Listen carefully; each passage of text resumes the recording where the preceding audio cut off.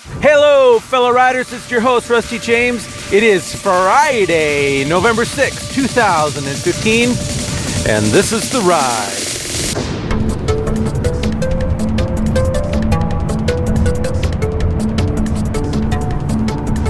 Friday.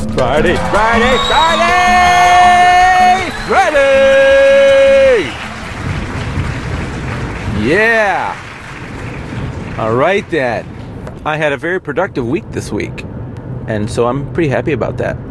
One thing I'm happy about, oh my goodness, that's beautiful. Wow. It's overcast and everything, but I can see an area of cloud breakage way near the horizon, and it's beautiful sunshine over there. But you know what? I'm seeing the overcast road in front of me. It's just as beautiful. I don't know. The joy of the Lord gets in ya, and all of a sudden, your environment doesn't matter so much. It's because, I don't know, God's with you, and when God's with you, you could be going through the worst thing, and it's still, one fact remains. What's that fact? God's still with you. Last night I had a really good night's sleep, and man, did I have some wacky dreams. I'm going to tell you about them. Ready? Buckle up, because here we go. I was witnessing a female college shot put competition. Two girls head to head, same distance, very long. In fact, the field they were on, it was too short, so they went way beyond the field. I was watching as the shot put landed and hit the other one, and that's just part one. After that, we went to, I think it was like the Olympics, and I watched guy shot put, and then I saw this one guy come out celebrating that he was going to win and everything, went to the center part, and then apparently people sit right behind the guy, like spectators, and they had some dogs with them, and he started kissing the dog, and everyone was ooh ah. And then so he gets ready and does the shot put, and about the time it lands, I feel like I need to go meet that dog that he was kissing. So I go with my family, go sit down, meet these people sitting behind the shot put and the Olympics, and they have an extra pass, so that's cool. So we do that. Then we drive to their house, like in the middle between the events apparently, and have a meal there or something. They show us their kind of shack of a house, but it felt like home. So then we were enjoying that, and then Seth and I took off and did guy stuff. We found this old skiff near a little part of a river. It must have been near New York, because it led out into the ocean, and he decided he wanted to drive this little skiff through this little narrow river, and, with old factories and crap coming out of these waste pipes into this little river. And I'm thinking, dude, what are you doing? And we're driving through all this stuff, and he's like banging into the sides of stuff. I said, you got to be more gentle. So then I get in there, and I'm banging into the sides of stuff. So finally we get to the wider part, and we're going to get into the ocean, and that's when Hope joins us with, I don't know, some other friend of hers. And then we jump into this thing, and we're going to go out into the ocean. And then these I think these Indians came up to us and said, like Indians, like India, not American Indians. And then the Indians came to us and said, is this your baby clothes? And I'm thinking, I don't think we have any babies with us, so I'm pretty sure that those booties are not ours. So they said, okay, thank you, in their cool, accent. And I said, cool, go do your thing. And then we hop in the boat again, and we're saying, what are we going to do? Oh, we're going to go into the ocean. So we get in the boat and we go into the ocean, but then I don't know why, but the boat turned into a car, and now we're stuck in traffic, and now we're in this weird part of New York City, apparently, where we're on this traffic highway, but there's 50 lanes across, and what it is, it's a game show. So we're sitting there, and everybody's sunroof windows are open, and you can look up and see the game board, and then you say, okay, well, we want 3 down, 2 across, give us the answer. And then some lady out in this traffic booth is looking at you saying, okay, doing Jeopardy with you, kind of, and then you wager and you do something, and if you're wrong, you somehow transport backwards into the traffic, so then you'll never get to your destination. So for real, this happened. And then I saw there were some college students that were doing trapeze stuff way above us too, so we could watch them. And they were making some kind of macrame things with really big rope. So they were like they looked like little ants making a big macrame thing, trapeze-like. And then every once in a while these big pillows would fall down and they'd land on you, and then you'd like kick them and they'd bounce into other cars. And if you hit another car in their sunroof, then they disqualified and they were bumped back. It was really fun. And then, but the cool thing is you could see, right now you could see like the whole city skyline, almost like you're on a hill going into the city, and you could see the tops of these skyscrapers and things. It was really surreal, almost scary, like you'd fall. But, you know, I guess in a dream you're always feeling that way. So anyway, so that was like part 2 of my dream. And then the next part was, I forget. Yeah, I forgot.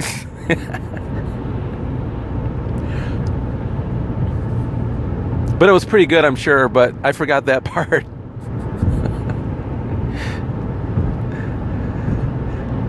Yeah, for real.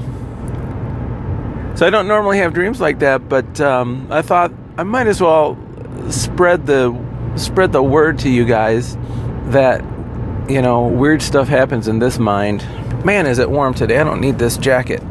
You know, it's weird. Last night, it's November, what is it?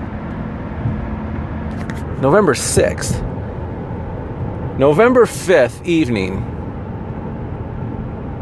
the house is a beautiful 72 degrees inside with the windows wide open. November. First week in November. We had the windows wide open through the whole house. It was so beautiful. Getting a nice breeze through there. We had a little rain last night, so we had to shut things down a little bit, but still had a little bit of breeze flowing this morning when I woke up. Oh, it was just heaven. Heaven on earth. The breeze. Something about air that's moving makes you feel alive, doesn't it? Seriously, I guess, you know, when you're living and going through life on your ride, you've got that wind in your face. It reminds you that you're alive. That wind on you reminds you that you're alive. When our day comes and we're in the casket, there will be no wind there. It won't matter though, we won't be there. Our spirit will be long gone. But I guess when you're in a place that has stagnant air, it reminds me of nothing's moving, you know, nothing's changing. Whatever was bad is going to stay bad, you know. And if I get in a really bad mood, I'll think whatever's good that other people have, they're going to keep on getting the good thing. And look at me, I don't got what I need. It's kind of a bad thing. So stagnant air is not good. That's why I love to have my windows open in my house, even if it's a little bit chilly, just to freshen the air, you know. So we need to let the pneuma, the spirit wind of God flow in our life. Help direct us, help direct our sails, you know. Well, you know, that whole wacky dream. You know, this morning when I woke up, I actually woke up and at first didn't remember the dream. Now, I don't know why I had such a crazy dream. I think I forgot parts that I didn't tell you about, because I know there was way more to it than just that. As if that wasn't enough. But the point is it was full of crazy. It was just far-fetched, radically weird. I mean, there's parts of it I can remember right now that I have a remembrance of that event, really, as though it just happened, with detail in places that you just wouldn't think you'd get. Well, I went to bed last night and I was asking the Lord, you know, I've been reading this book called All In by Mark Batterson. And I've really been encouraged by it. challenged by it. And I think the challenge really is, as you're walking this life of faith, trusting in the Lord, you've got to be able to give up everything. Kind of like the rich young ruler Jesus confronted and said, you need to sell what you have and then follow me. Give your stuff to the poor. Give your money to the poor. Which was too much for this guy. And, I'll just be honest with you. I used to think that pastors and preachers, and, some of them are scoundrels. Some. But because there's some that are, doesn't mean they're all that way. But I used to kind of think that it was just a big game. And this is even after I became a Christian. It wasn't before I was saved. But, I do know that there are some bad apples out there. And I used to think that it was just a big game, and that, the preaching about tithing and giving it all away and all this kind of stuff was really just a ruse by these guys who had an audience. And, with the thought that, if we can get enough of these sheeple to follow our teaching and give all their stuff away, some of it's going to end up in our coffers. I used to think that. And, there are scoundrels out there that think that way. But can I tell you, I am not one of those scoundrels. All right? I'm not. You do with your money what you want. I'm not doing this podcast to make a dime. I'm doing this to help me help you. I want to help me to help you so that you can help others, because that's how it works. So when I tell you about things like tithing, I'm just simply telling you what the Word of God says. Okay? I don't have an ulterior motive. As far as I'm concerned, give all your money to A21 campaign and help fight sex trafficking. Give all your money to the local food bank to help people in need. Don't give it to me.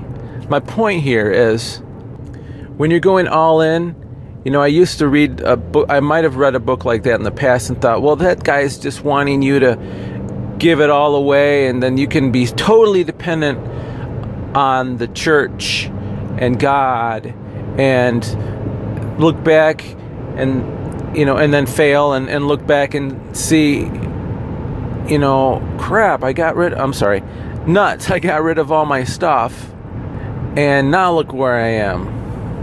But I really don't feel that way at all. I feel like, and it's not just an emotional feeling, I feel in my spirit like, people go through life, their whole life, seeking after the things that the world tells them are worth seeking after. The money and the fame and the position and the job and the 401k and all of these things that are supposed to give you a foundation.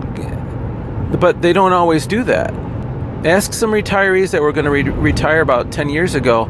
Ask them how foundationally they were set up when they lost a good chunk of their 401ks.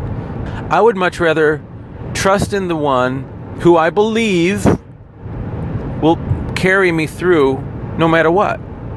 I want to have wild dreams. I want to have wild dreams that he can fulfill. See, I was reading that book yesterday, and I went to bed consciously, deliberately asking him to help show me some things. We've recently moved into a new home, a new city, and that was kind of a culmination of a large amount of time of our life, nearly 10 years. And now we're here. Now I need him to show me what's the next thing. I really need to know new things. And it's exciting because he brought us here for a reason. I think we're going to start getting a glimmer of the reason. And I've got things in my heart that I think are part of that plan, but I really need to hear it from the Master. So I'm seeking some crazy dreams. Maybe not the one I had last night. But wouldn't it be like the Lord to give us a dream that is about as crazy as that, totally outside of what you think reality should be for you, and then all of a sudden He's starting to make things happen? Wouldn't that be something? Well, that happens. I want you to know it. Think of your craziest, wildest endpoint of your life. You know, what have you done? What have you accomplished? Think of the craziest thing you could do. And then jack that up to exponential scale. And then think beyond that, if you can. Because those are the things that are possible with God. With the air of the Spirit flowing in your life. Because it's living life flowing through you. I got a feeling that if all you're doing is seeking after the things that are temporal, the 401k and the money and the house and, you know, all those things, even the spouse, young people, if that's your end all, just to get married, God has way more than that for you. Seek Him first and He will provide the spouse for you. Oh my goodness, thank you, Lord. I just saw that the new pilot gas station they've been building for the last 6 months is just about in operation right near my work. And wouldn't you know it, they have an Arby's in there, baby. Arby's plug.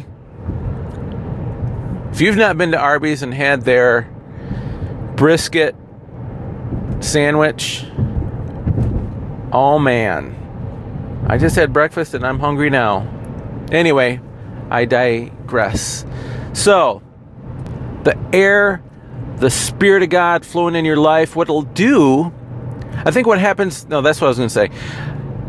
When we're focused on the temporal things, it's almost like we've got the doors and the windows closed. There's not much air flowing. It's just kind of biding our time till death do us part. Oh, that's good. All of your stuff in life that you're married to, all your stuff, you're married to it. Till death do you part. Well, guess what? There's something that you don't have to part with at death. The relationship you have with God Almighty just becomes fuller at death. Just becomes more. Now, it is more now, but then we will see Him face to face. So let's not just seek the temporal. I'm not saying you don't seek the temporal things. You got to do that. You got to prepare for your family and, you know, life insurance and whatnot. But are you willing to let things go for the sake of the cross? I really felt like, and you've heard me in earlier podcasts as we went through this house buying process, that I really felt like this was so outrageous, what the Lord had provided us with, this home. So outrageous and so in line with what we were wanting. And because, you know, we went months trying to find something out there and didn't. So we were planning to build. And then we found this one.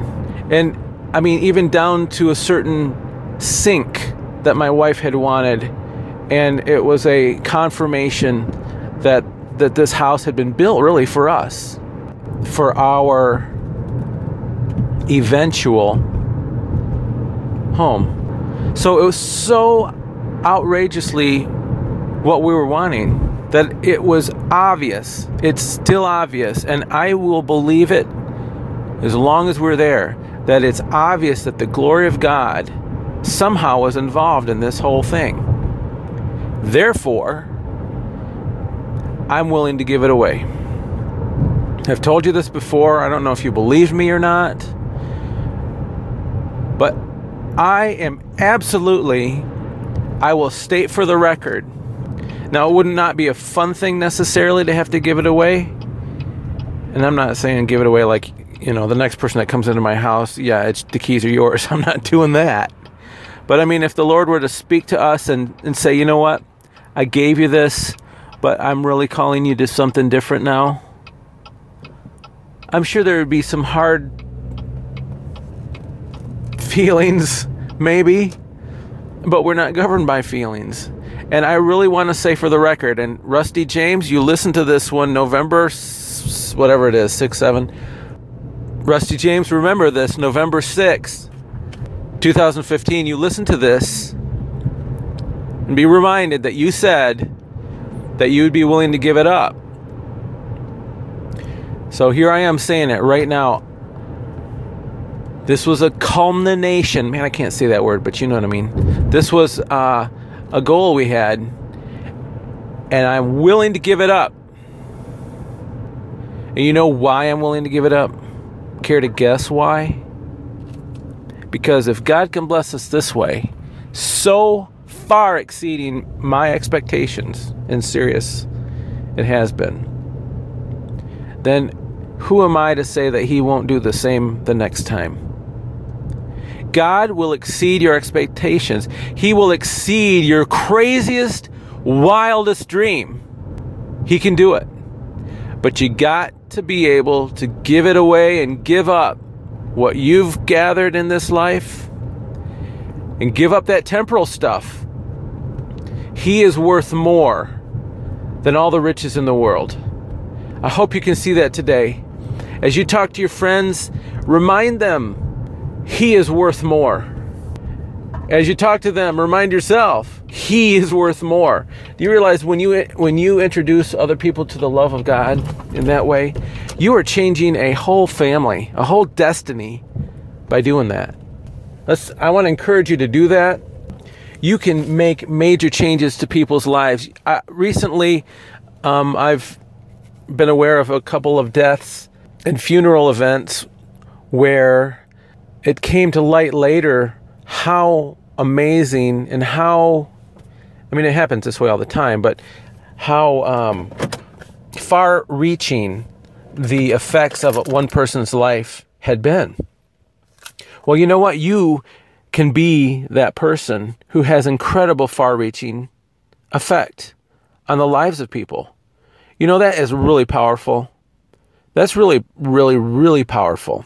So as you stay in the Word and live in peace and pray for those who persecute you, I want you to remember that the power and the love of God can flow in your life. That air, let that air blow through your life. Don't let your life be stagnant and just biding your time until death do us part happens. No, live in the life of God, and let that life out of you and into those around you. I want to challenge you, as I'm challenging myself, to somehow just seek the Lord and ask Him for words to say to people at the right time. It'll happen, and you will be able to speak life into the lives of those around you. Okay, you do that, and you live crazy dreams out. Okay, believe that God can meet beyond the craziest dreams that you have. All right, so you stay strong and you stay bold, and I will see you on the flip.